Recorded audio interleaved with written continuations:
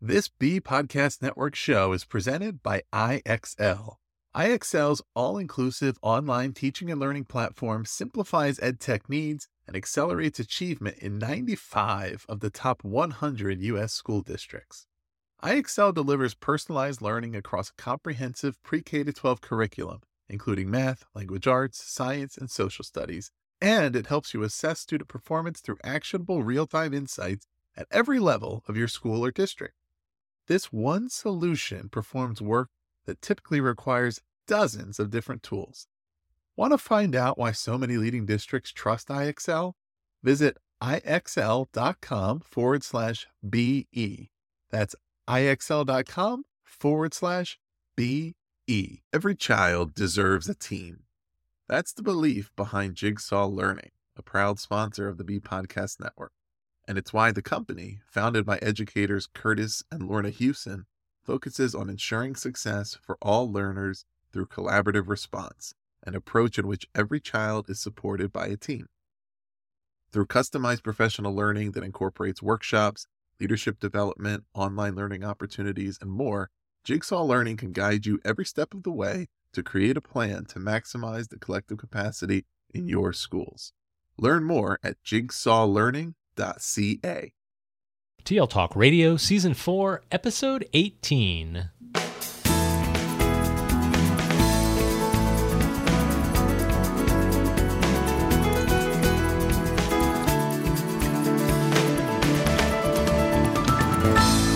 Welcome to Season 4, Episode 18 of TL Talk Radio, a regular podcast with Lynn Funy-Hetton and Randy Ziegenfuss, where our goal is to engage you in learning, motivate you to share your work, and inspire you to lead for the change we need in schools for the digital age. I'm Randy Ziegenfuss. And I'm Lynn Funy-Hetton. Good afternoon, Randy. Hey there, Lynn. So today we're speaking with John Ewing and Megan Roberts from Math for America. Math for America was founded in 2004 and has created fellowships for accomplished mathematics and science teachers. Their model is based on the belief that collaboration, continued learning, and genuine respect enables teachers to grow professionally and provides long-term career satisfaction. The purpose of the organization is to build a community of STEM teachers who make a lasting impact in their schools, their communities, and the profession at large through collaboration and continued learning. Math for America works to improve teacher retention nationally by establishing a network of independent programs modeled on Math for America that support communities of accomplished mathematics and science teachers across the country. So, a little about John and Megan. John joined Math for America in early 2009 as president. Before joining Math for America, John served as executive director of the American Mathematical Society for nearly 14 years. He previously was professor of mathematics at Indiana University, where he also served as chair of the department for 2 terms. Megan is the executive director of Math for America, having joined the organization in 2015. Prior to Math for America, Megan was the executive director for the Office of Innovation at the New York City Department of Education. Megan also previously served as a New York City network leader and spent several years as the director of science for Region 9 schools across Manhattan and the South Bronx. She's a former science teacher, staff developer, school administrator, and a researcher. Welcome to the podcast, John and Megan. Thanks for having us. Thanks very much. Oh, it's a pleasure. We're going to look forward to having this chat about Math for America.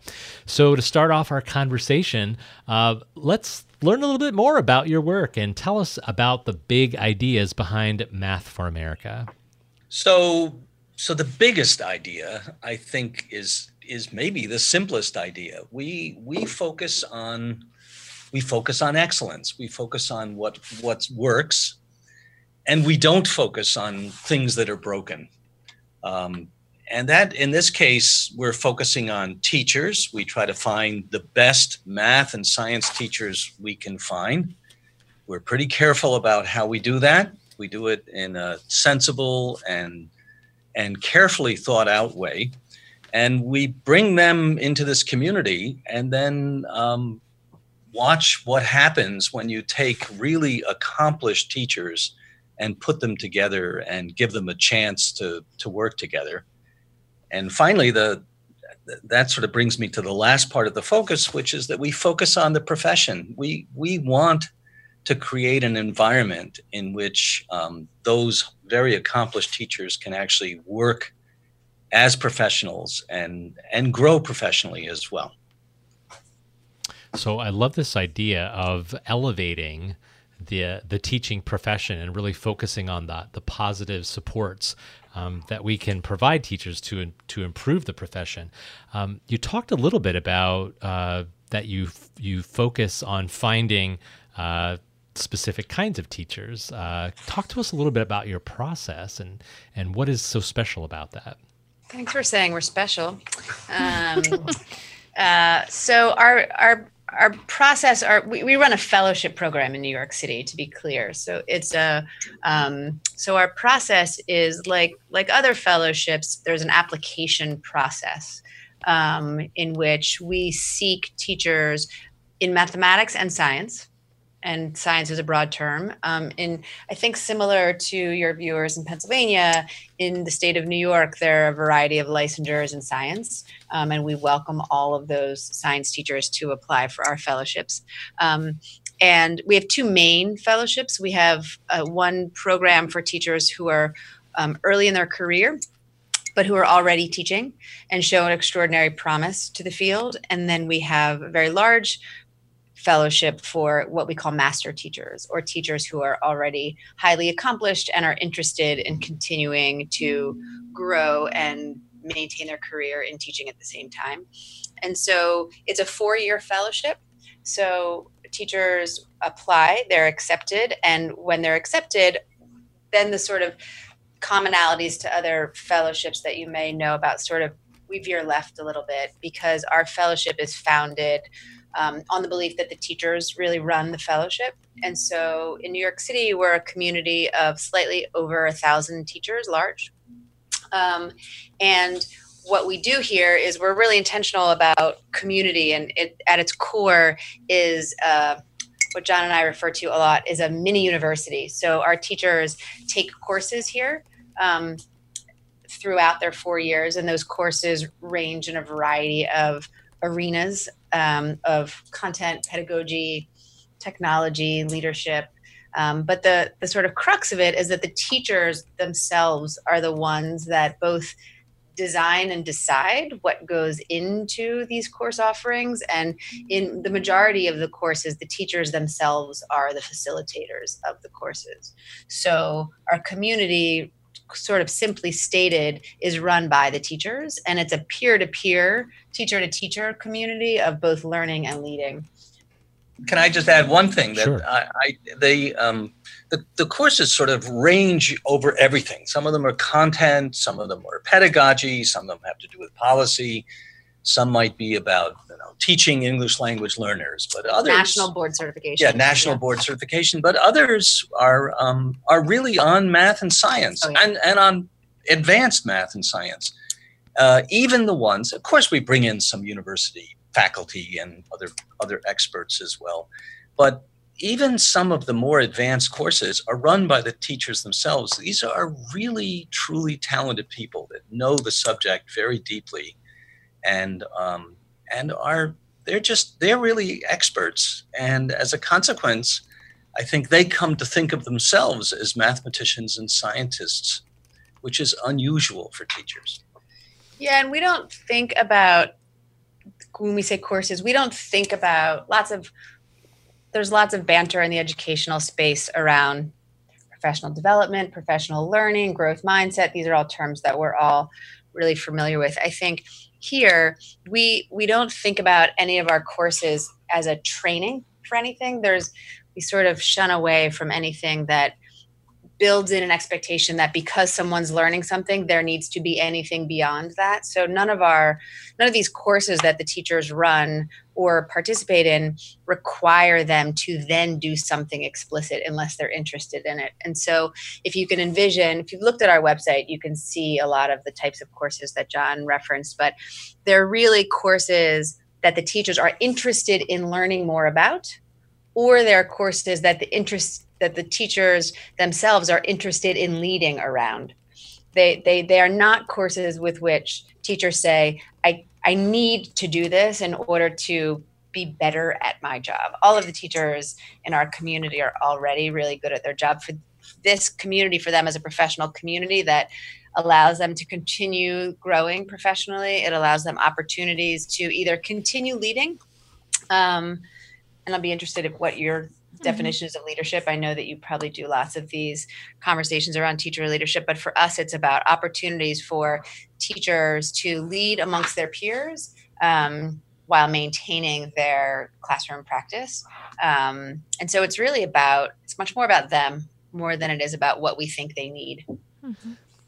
Yeah, it seems like the way that you're describing this, that you've got a culture there that really, I don't know if I like the word empowers, but it has created this culture that allows teachers to really own their learning and to grow professionally and really support them. And I'm curious, you mentioned it was a 4-year fellowship. What happens at the end of 4 years? Because I can imagine being part of this network and suddenly after 4 years, I don't have access to this, or what sort of post fellowship opportunities do you provide? I'm just curious about that. Yeah. I'll do brief, and then you can go longer. We don't think of it as post. It's a renewable fellowship, and for us, the 4 years is a juncture of pause to say, how's it going? How's the 4 years been? Are you benefiting from it? Are you contributing? But the fellowship is renewable.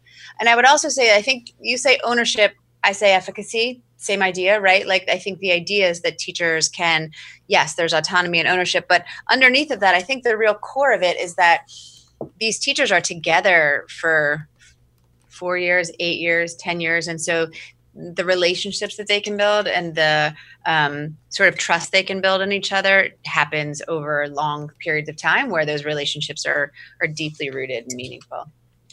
Yeah, and I think, of course, there's a practical matter. We're about 1,000 teachers, and we're going to stay about 1,000 teachers. So we want to make room for other people to come into the program.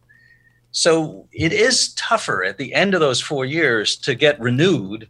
Requires a little more than it did the first time round. In fact, we want people to be really engaged in the program in various ways. And I might also say engaged in trying to bring the ideas that they learn here to their schools, to the outside world, so that the culture that develops here at Math for America sort of creeps out into the rest of the school and throughout New York City. But even if somebody decides that they want to do this for 4 years, and then it's a lot of work, by the way. So they might want to, at the end of 4 years, decide, well, now I'd like to put more of my effort into some of the other things that I'm working with. Mm-hmm. That's fine. I think part of what we're doing here is to try to develop, we're cultivating this different kind of view of the profession, which is more active, is engaged in the subject, I'm sorry, I can't help but always say this is the way university faculty behave, right? The university faculty take seminars and colloquia. They're active learners. They're always trying to become more engaged in the subjects that they teach. If they're good university faculty, not all do. Even in Germany. But even in Germany. But we're trying to give the teachers themselves an opportunity to sort of see what that kind of professional life is like, and to make it seem reasonable that that's the kind of professional lives that they would lead even after Math for America. Mm-hmm. So as you do this work, you're really centered in some very powerful core beliefs that you hold at Math for America. And in doing some research on you, you have some pretty powerful statements there. Teaching is a true profession. Great teachers are always learning. Excellence comes out of the deep collaboration and ongoing growth. And great teachers are trusted professionals, and honoring greatness elevates the profession. Talk to us a little bit about what those core beliefs look like as you're delivering or facilitating this fellowship opportunity. Yeah. I mean, can you envision it? I mean, I think it's not rock. I mean, that's the way education should be. So I think as much as those core beliefs are strong-willed, they're sort of common sense, right? I mean, I think that this is how education should be. And I think we're just committed to walking the walk. And I think it traverses all corners of what we do. So I think some of it is implicit, some of it is explicit. Some of it is cultural, some of it is a feeling, some of it is what our letterhead says. But I think it would take days, because I think it's just, there's a strong belief in what teaching and teachers are and what their contributions are. And so any one of those 5 beliefs, I think, if you read it separately, most educators would say, of course, that makes sense. I mean, I can't imagine anybody negating one of those. Sorry for being a mathematician here, but I can't imagine anybody saying teaching is not a true profession. Or the only one that's maybe exceptional there, and the one that I think actually carries the most weight, is the one that talks about trusting teachers. So for me, this has become over the years sort of my bugaboo here. I think everybody wants to say that they respect teachers and they respect the teaching profession. But respect without trust doesn't actually mean anything at all. And I think if you look at a lot of the programs, especially some of the federal programs that talked about respect for teachers, it was pretty clear that respect was a pretty shallow word for them. For us, when we say we trust teachers, we make that real here. You know, the teachers come in and they get to decide what it is they're going to do. We don't tell anybody what to do. Of course, they can propose running some 3-session workshop or something like that. We vet that, and we try to make some rules and make some decisions about what people can do. But we give them enormous latitude here. We really trust our teachers to make good decisions, and they earn that trust. There's no question here. I mean, these are people who are real professionals. I think the thing that's been missing in so much of education reform, at least when it comes to teachers, is the idea that we really and truly need to trust the teachers in the right way. I don't mean that every teacher can go in and teach whatever he or she wants to in the classroom. Of course, that doesn't make any sense. But we have to trust teachers to be in control of their own professional lives if we actually want to make teaching into a real profession. And at the moment, we're still, as a country, we really find that hard to do. Yeah, and I think that, Megan, you say that those statements just seem to be common sense, and we would totally agree with that too. But I think the dominant conversation around education and around teachers doesn't always reflect those things. So I think that's what seems to make your organization stand out amongst others, is that you're really cutting through that dominant conversation and, planting your stake around some really powerful statements about honoring and valuing this critical part of the education process. So let's take that a little bit deeper and looking at the kinds of learning opportunities that you are offering to math and science teachers. What do those look like, and how do those exactly reflect some of those powerful statements that we talked about earlier?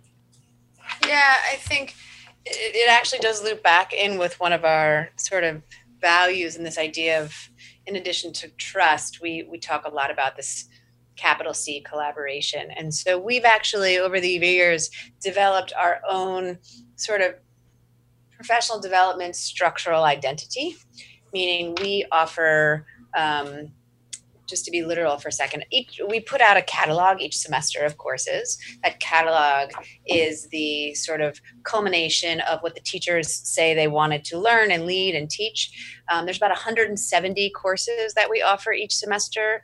But just to clarify that a little bit, they're not sort of university length courses. They're usually a series of 2 to 3 hour workshops that happen in sequence. So a typical course is maybe 3 to 4 workshops over the course of a month, just to give you sort of a mental headspace about that. So we have about 6 different formats of courses, depending on the type of course it is. And we've worked really hard to talk to the teachers over the years and develop our own best practices for community-driven professional development. So within that and those learning opportunities is this idea of collaboration and the deprivatization of teaching practice. I think that the large majority of our course structures require teachers to co-facilitate. So there's very few courses here where there's just one person teaching the class. That's sort of a very pointed piece of our belief system. So that's one. 2, we really bring the course structure sort of requires the teachers to, we call it deprivatization of practice. Sometimes I struggle with that as being a mouthful, but I think what that means, right, is that as practitioners, the teachers have a belief and an interest in sort of sharing what they're doing and being willing to receive feedback from their peers. So whether that's bringing literal lesson plans or literal student work or just conversations that they've had with students or other teachers in their school, they bring those to the metaphorical table, and those are the pieces of discussion around what the course focus is. So we believe strongly that in order for teachers to truly collaborate, they need to actually be vulnerable enough to share what they're doing in their classroom and be able to allow people to reflect on that. And there's, and beyond that, I think we also really don't ever assess a teacher's knowledge here. So we talk about courses, we talk about a catalog, but there's no judgment. There's no grade. There's no, there's lots of feedback, but we don't seek to pass judgment on what someone has contributed or learned.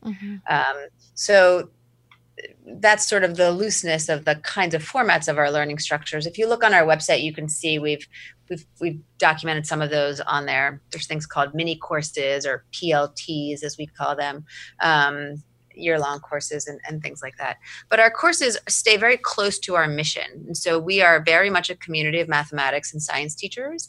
And so many of our learning opportunities are in advanced mathematics and science, pure content.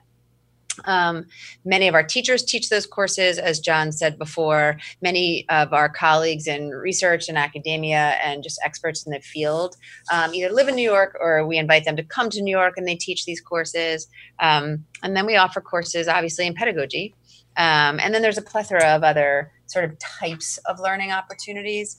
But I would say about every semester it changes because it really depends on who's raising their hand about what they want to teach and what they want to learn. So it's constantly evolving, and it's the opposite of stagnant, I would say. So you've talked a lot about building community across your fellowships. How does that leak out into building community for our public school teachers in your fellowship and beyond, whether they choose to renew or they go back to their classrooms or they focus on something else in their career pathway?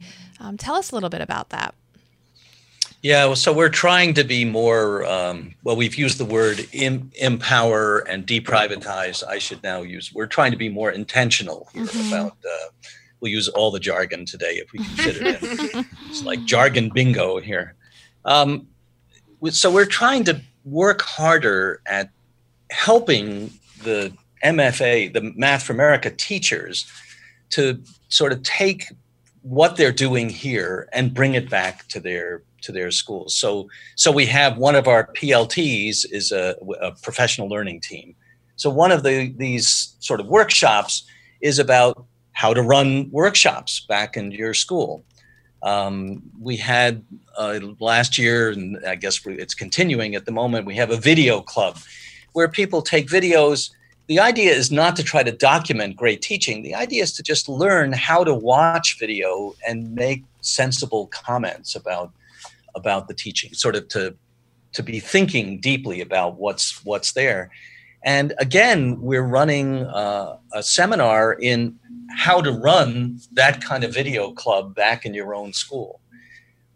More and more, we're trying to sort of help our teachers bring that back to them.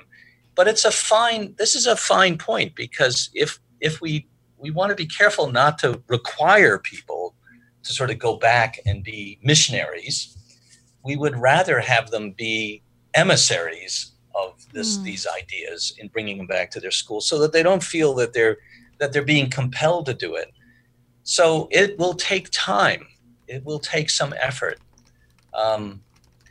But over time, it will happen, and it will happen in a variety of ways, I'm convinced. One of the powerful things about Math for America is that we have here people from high schools and middle schools, and even some elementary schools. We have people from the sort of the most prestigious schools in the city, the ones that are called exam schools. And we have people from some of the toughest schools in the city as well, and from all the boroughs. So this is a mixture. And the fact that we've mixed together all of these very accomplished teachers from all these different schools, both math and science, high school and middle, exam school and not, that's one of the ways in which we sort of take the culture of Math for America and begin to extrude it out into the rest of the education system. But it will take time. It just takes time for this to work. There's not going to be a recipe that just sort of brings it to each school in the city. Mm-hmm. So some of the certification areas that are the shallowest in terms of the interview pool can be in the math and sciences. As you know, I think some people really have to have a dedication and a passion for teaching and not be attracted to some of the other math and science professions that are out there. So, from your experience creating this network and providing these support mechanisms to really elevate the teaching profession, particularly in math and science, what could we be doing to address this sort of nationwide problem of a small pool in the math and sciences of people who want to go into teaching? Mm-hmm. Randy, what did they tell us last week? We had 13 teachers certified across Pennsylvania in the area of physics, right? It's something pretty low. I mean, that's for a big state like Pennsylvania. Wow. Yeah, physics has always been a tough one. Although it's getting better, but it's still a tough area. It's the lowest in New York City as well. Mm-hmm. So how do we help fix that? I mean, I sound like a broken record here, but if you're good at math and science and you're talented and you can do lots of things, of course you could try to go get a job at Google and make a fortune. But the truth is, people who end up thinking about teaching do it because they feel called to do it, because they have a talent. They love the idea of teaching. Teaching can be a great profession. Maybe it's the most satisfying in many ways when you really connect with people. But if you don't treat people like professionals, if they sense that they don't get the kind of respect that they want and that the people around them want, then they won't stay. They won't go into teaching, or if they do, they won't stay in teaching. Mm-hmm. And I would say that for many people in math and science who do go into teaching, for all the right reasons, they tend not to stay because they look around them and see other people they know who have that respect in other jobs. And it just won't stay. We had one of our teachers. We have a big gala every year.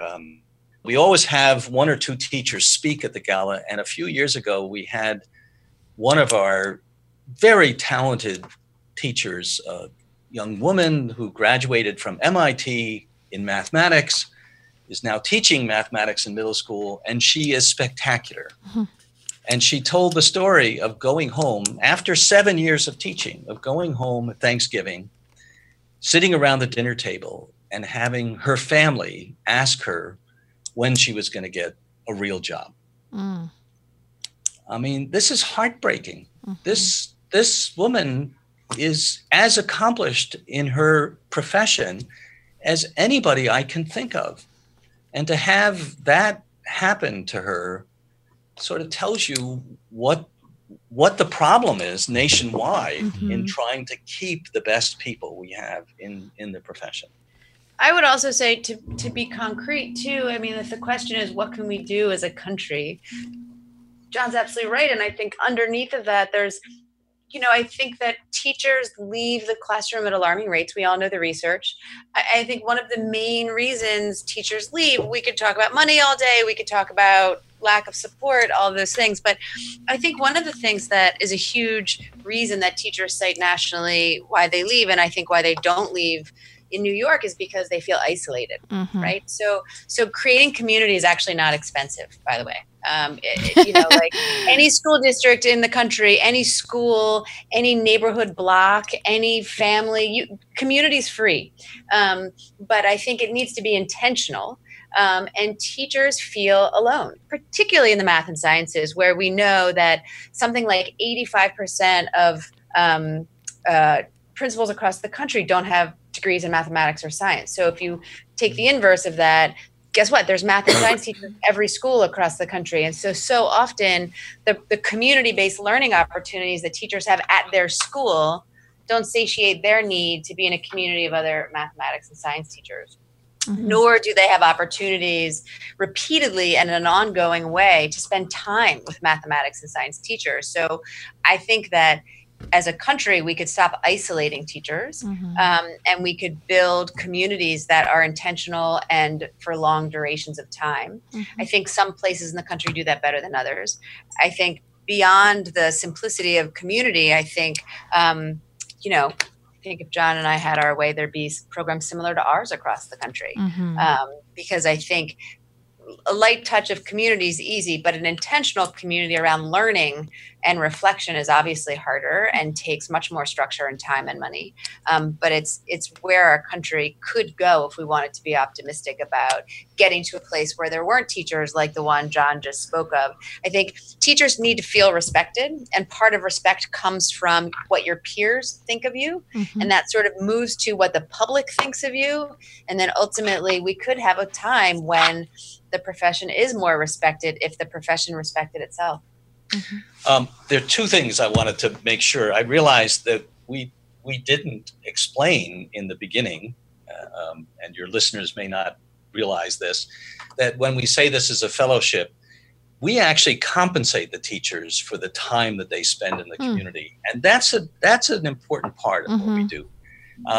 Again, all too often in education things, people do something wonderful for teachers and then expect them to use up all of their spare time because they have so much of it to do whatever it is that they have in mind.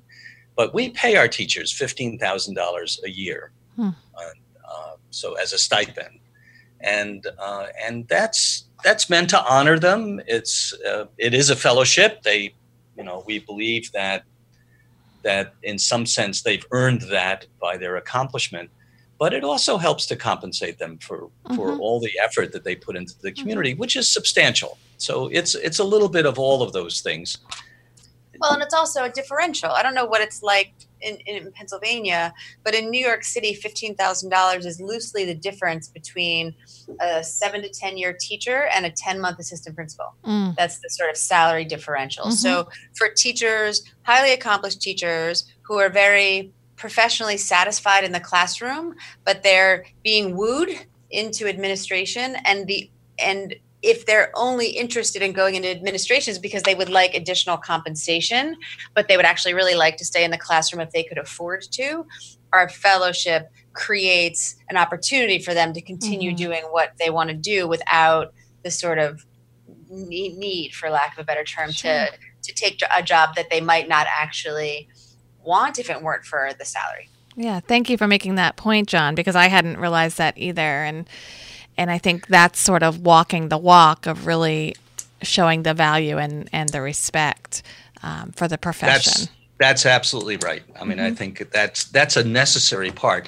We always focus on the community because that's, in some sense, that's the heart of the matter. But the compensation is pretty important as well. Yeah. And of course, it makes the program expensive. So. So as we wrap up here in our conversation, which has been very interesting and something different for our listeners and for us to learn about, what do you see as the big picture goal for Math for America? And, how do we move to change the way we think about teaching in America? Well, we hope within the next 6 months. That's a joke. Yeah, no. So anyway. We're snarky in New York. You do, yeah. We're good. Well, I'll pause for a second so you can cut that out. So our goal, we really feel passionate about this. In some sense, we're talking about two big programs today and a few other small ones here. The big one is here in New York City. We have 1,000 teachers. This is unusual because our program is privately funded, mainly by the Simons Foundation. And that's a great luxury, and it gives us a chance to experiment and do what we want to do. But our mission, our goal is to try to build this kind of idea into the education infrastructure across the country. We were successful in New York State. In New York State, they have a program with 900 teachers that's in 9 different regions around the state that's built exactly on our model that does the same thing. It's publicly funded.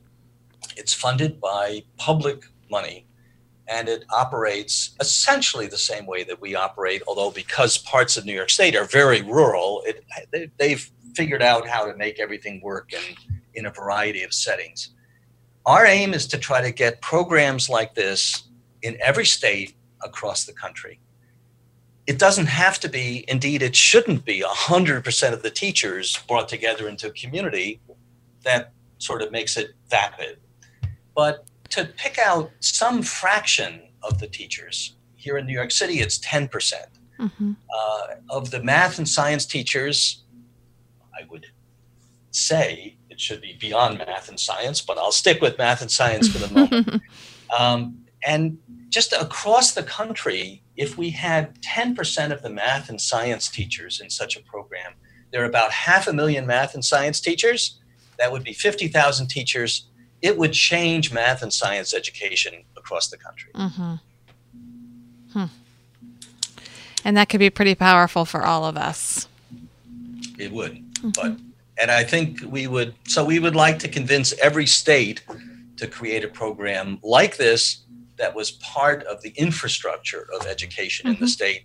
If you want to spend money wisely on things that you call professional development, I can't think of a better way to spend those dollars.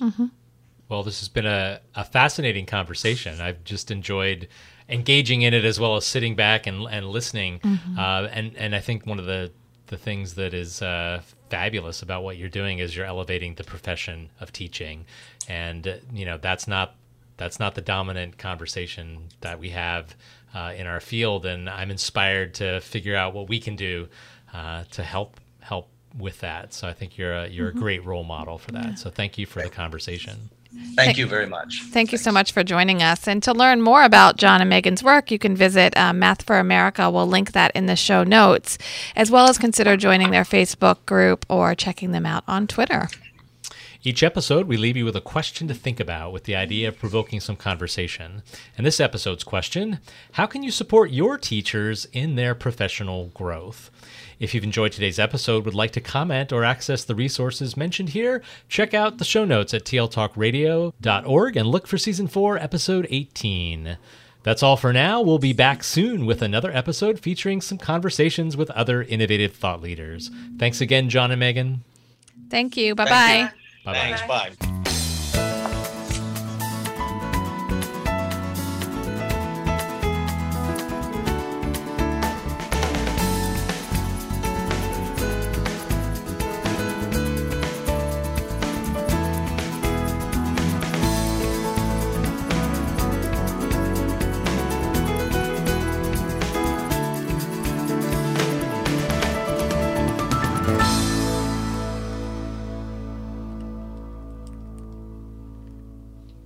Do you want to simplify your school's technology, save teachers time, and improve students' performance on state assessments?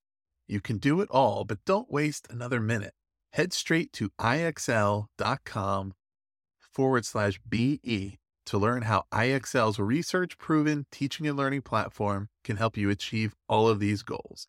That's IXL.com/BE.